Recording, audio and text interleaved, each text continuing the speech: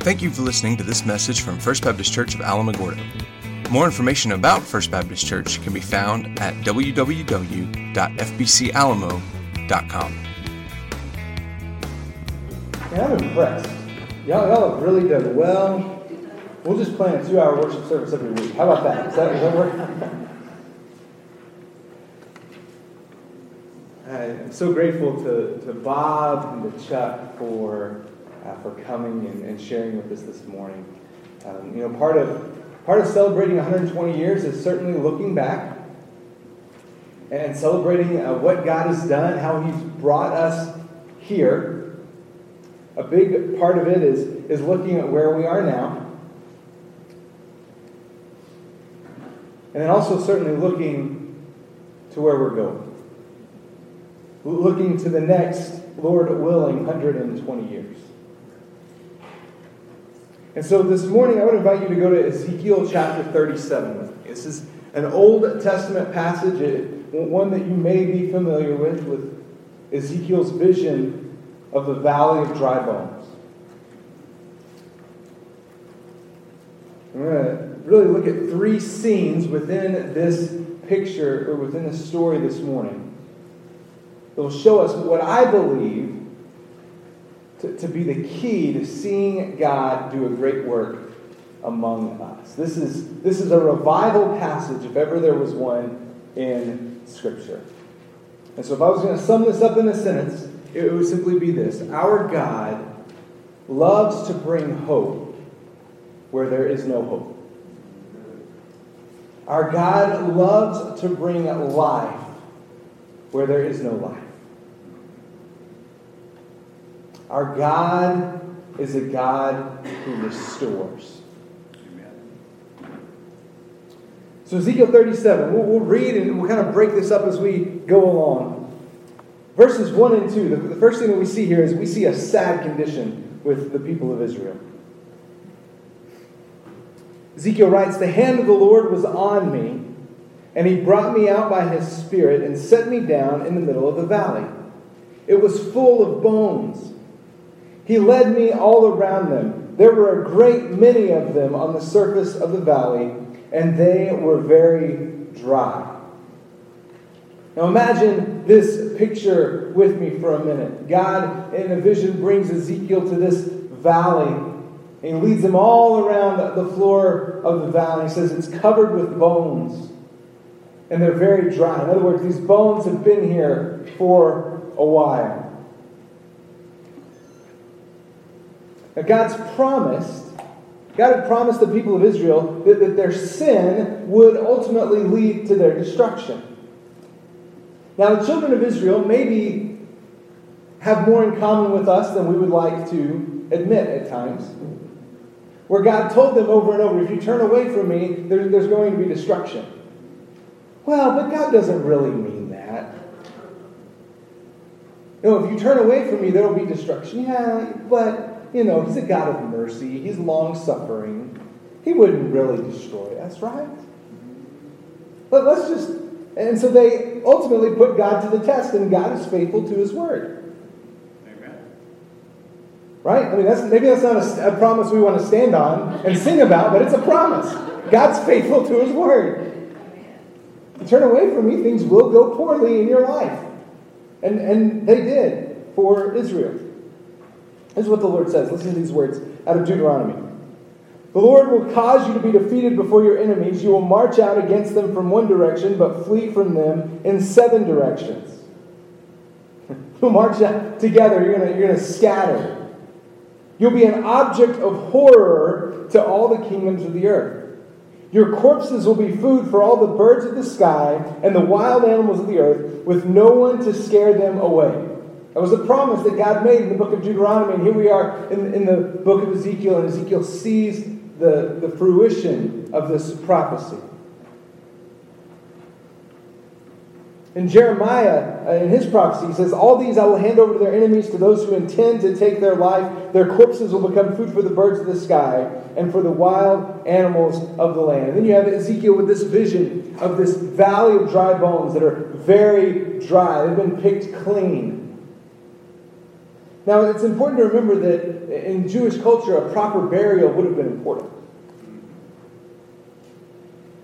And so the fact that there's this army of bones laying in the middle of this valley with no proper burial shows not only the sin that Israel's committed against the Lord, but their shame as well. Things have not gone well for the children of Israel. This picture of this army's dry bones is a reminder to Ezekiel and to the people that their sin has brought great consequences. It was once a mighty army, now it's a useless heap of bones. And then we get to verse 3. And God asks Ezekiel a very odd question.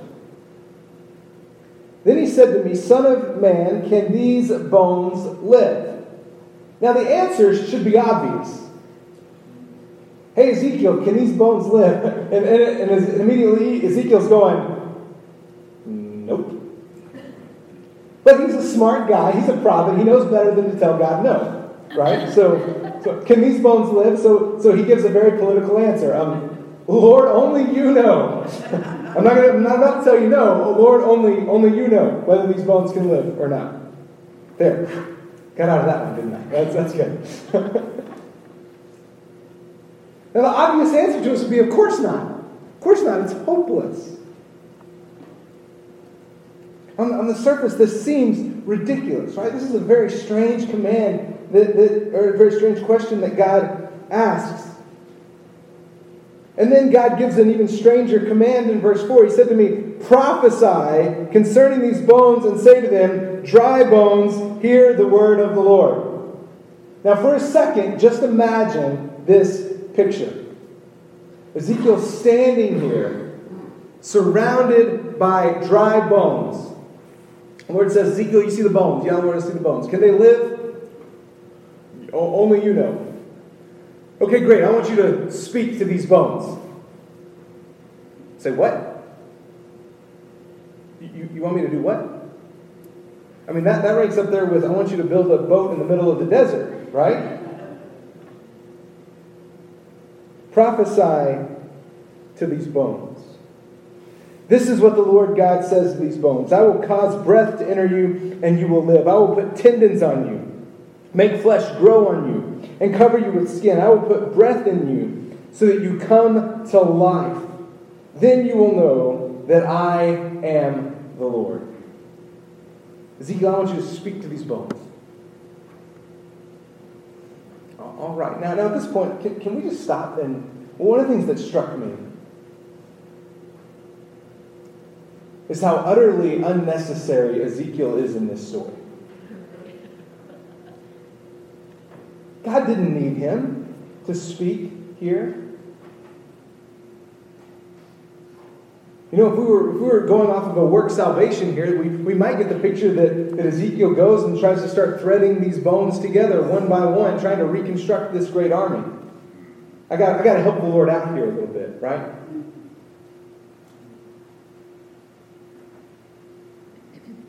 But what Ezekiel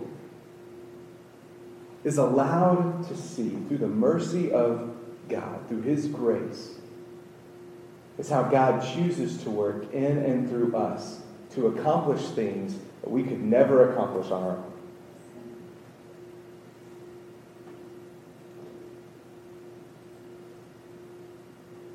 Verse 7. All right, so I prophesied, as I had been commanded. And while I was prophesying, there was a noise, a rattling sound, and the bones came together, bone to bone. As I looked, tendons appeared on them, flesh grew and skin covered them, but there was no breath in them. You know, I was struck by this as well, because at this point, it looks like an army. Has flesh, looks like an army of the Lord.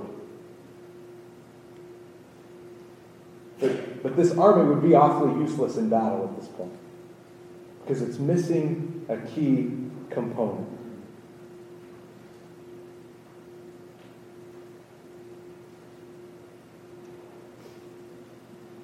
Verse 9, he said to me, prophesy to the breath. Prophesy, son of man. Say to it, this is what the Lord says. Breath, come from the four winds and breathe into these so that they may live. So I prophesied as he commanded me. The breath entered them, and they came to life and stood on their feet, a vast army.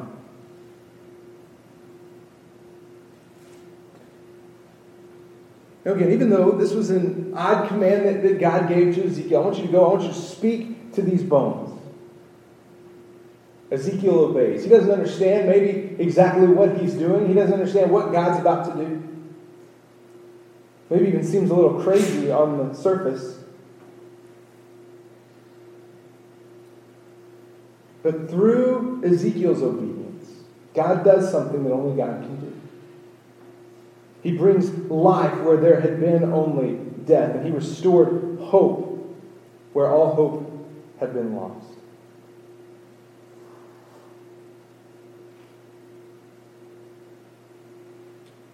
And he didn't just make an army that looked impressive, but he put the breath.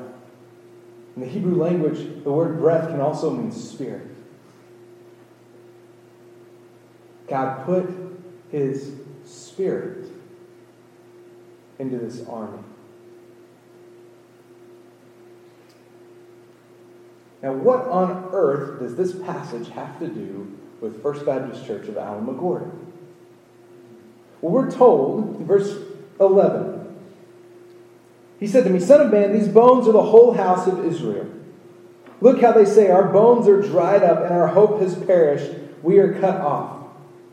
Therefore prophesy and say to them, this is what the Lord God says. I'm going to open your graves and bring you up from them, my people, and lead you into the land of Israel. You will know that I am the Lord, my people, when I open your graves and bring you up from them.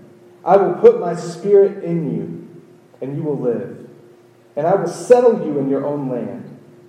Then you will know that I am the Lord. I have spoken, and I will do it. This is the declaration of the Lord. All right, so he says these bones are the house of Israel. First Baptist Church of Alamogordo is not the house of Israel. So, okay, what do we do here? How do we make this connection? As we look back at the Old Testament with New Testament lenses, I think we can clearly see this pointing to Christ, who restores spiritually dead people to life, brings people from death to life, transfers us from the domain of darkness to the kingdom of the beloved Son, as Paul writes in Colossians 1.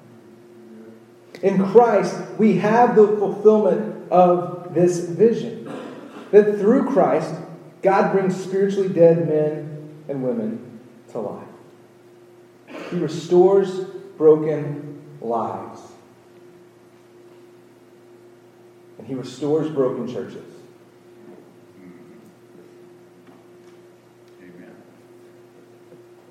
Now, we might be tempted to be content to stop at the end of verse 8.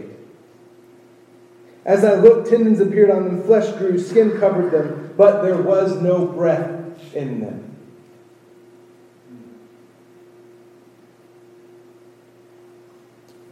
Numbers can often be deceiving. It's not to say there's anything wrong with numbers. Numbers are good. We've prayed for a long time, Lord, fill this place. But if we're content to stop with filling this place with numbers, we might look really good, but be missing a really key component. Amen. Because tendons and flesh, impressive numbers without the Spirit of God is pointless. See, this is the promise that God gave to Ezekiel. If we back up one chapter to Ezekiel chapter 36, starting verse 26, listen to what he says here. I will give you a new heart, and put a new spirit within you. I will remove your heart of stone and give you a heart of flesh. I will place my spirit within you and cause you to follow my statutes and carefully observe my ordinances.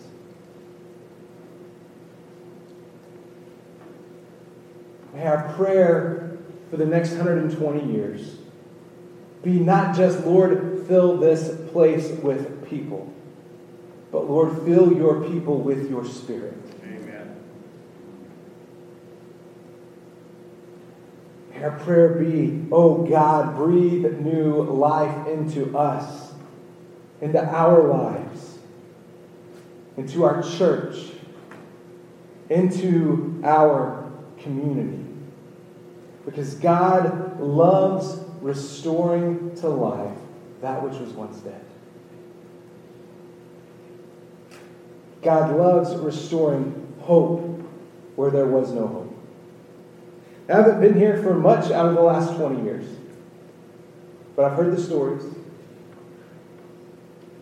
I've read some of the minutes in the business meetings. I've seen the pain in people's eyes when they talk about the last 20 years. But folks, we serve a God who restores hope, who restores peace, who restores joy. And it can begin in us. Not just so we can fill a sanctuary on Sunday morning and say, look at how great we are doing. But that we might be raised up as the people of First Baptist Church, as an army, to push back darkness in our community, in our state, in our nation, and to the ends of the earth.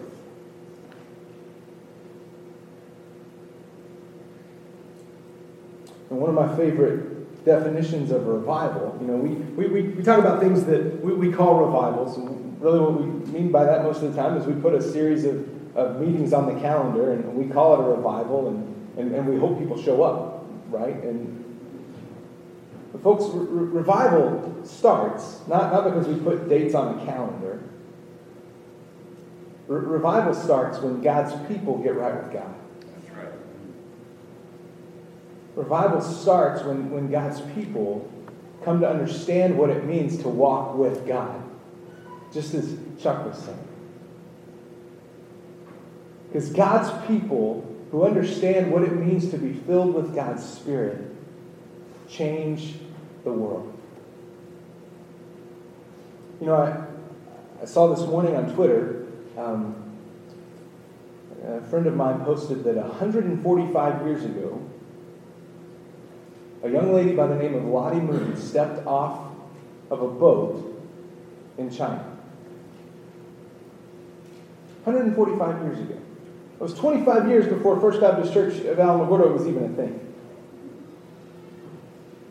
And through Lottie Moon's life, we learn a couple of things. We learn about what God can do through one person who's completely surrendered to seeing Him work in their lives. We learn about what an army of churches can do when we're committed to seeing the gospel advance around the world. One of my favorite parts about being a Southern Baptist is we get to take part in that. Not everybody can go overseas. We understand that. But we have a part in taking the gospel around the world through this thing we call the cooperative program.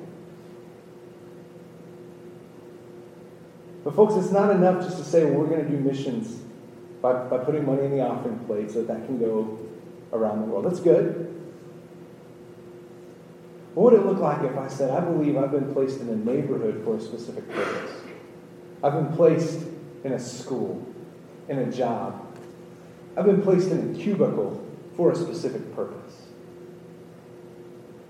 And through me, I don't have any power to save anybody, right? I mean, me trying to save somebody would be like Ezekiel trying to sew these bones together to create this army. You and I don't have that power. But what we have is the ability, the blessing, to see God work in and through our obedience to do what he said he'll do. Our God loves restoring what was once dead to life. So you want to talk about the future of First Baptist Church? We're not going to talk about numbers. We're not going to talk about budgets. It's not that those things are unimportant, but they're not ultimate. We want to talk about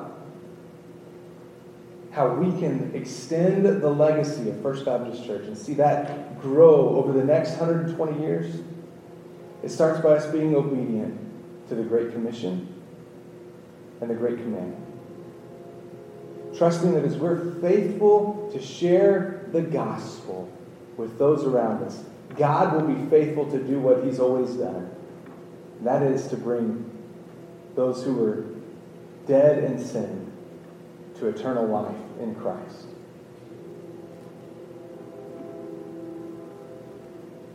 That's the legacy of First Baptist Church. That's how we're here 120 years later.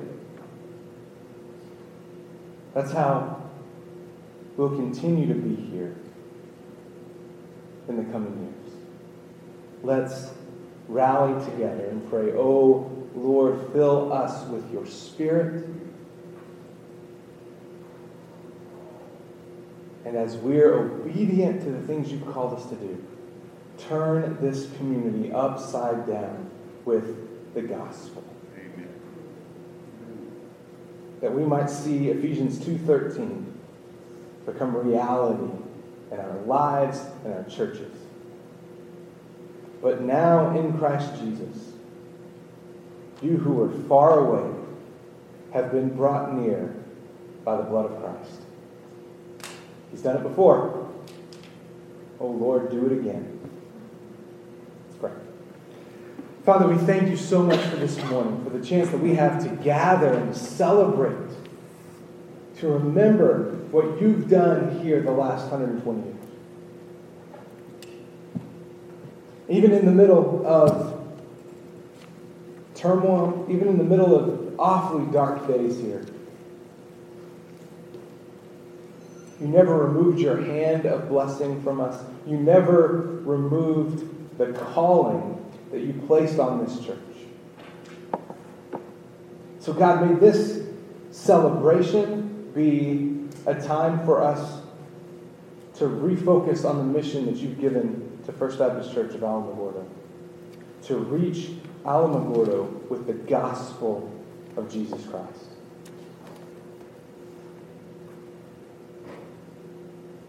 May that be our legacy for the next 120 years.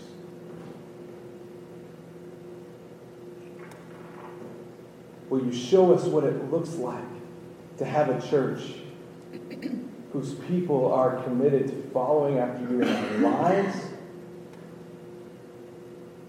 and as a church? We thank you so much for Christ Jesus, who restores life where there was no life, who restores hope where there was no hope.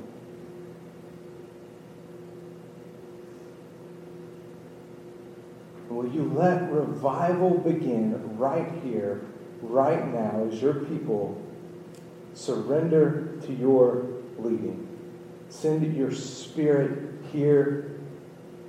May we be people who understand what it means to walk in the Spirit day in and day out, being led by your hand.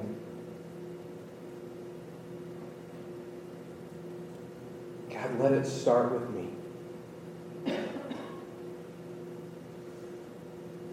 I ask all these things in the mighty, powerful name of Jesus Christ. Amen. Thank you for listening to this message from First Baptist Church of Alamogordo. We are located at 1100 Michigan Avenue in Alamogordo, New Mexico. We meet on Sundays for small groups at 9 a.m. and worship at 10:30. If you have more questions, please email office@fbcalamo.com or call 575-437-5510. Thank you for listening, and may God bless you this week.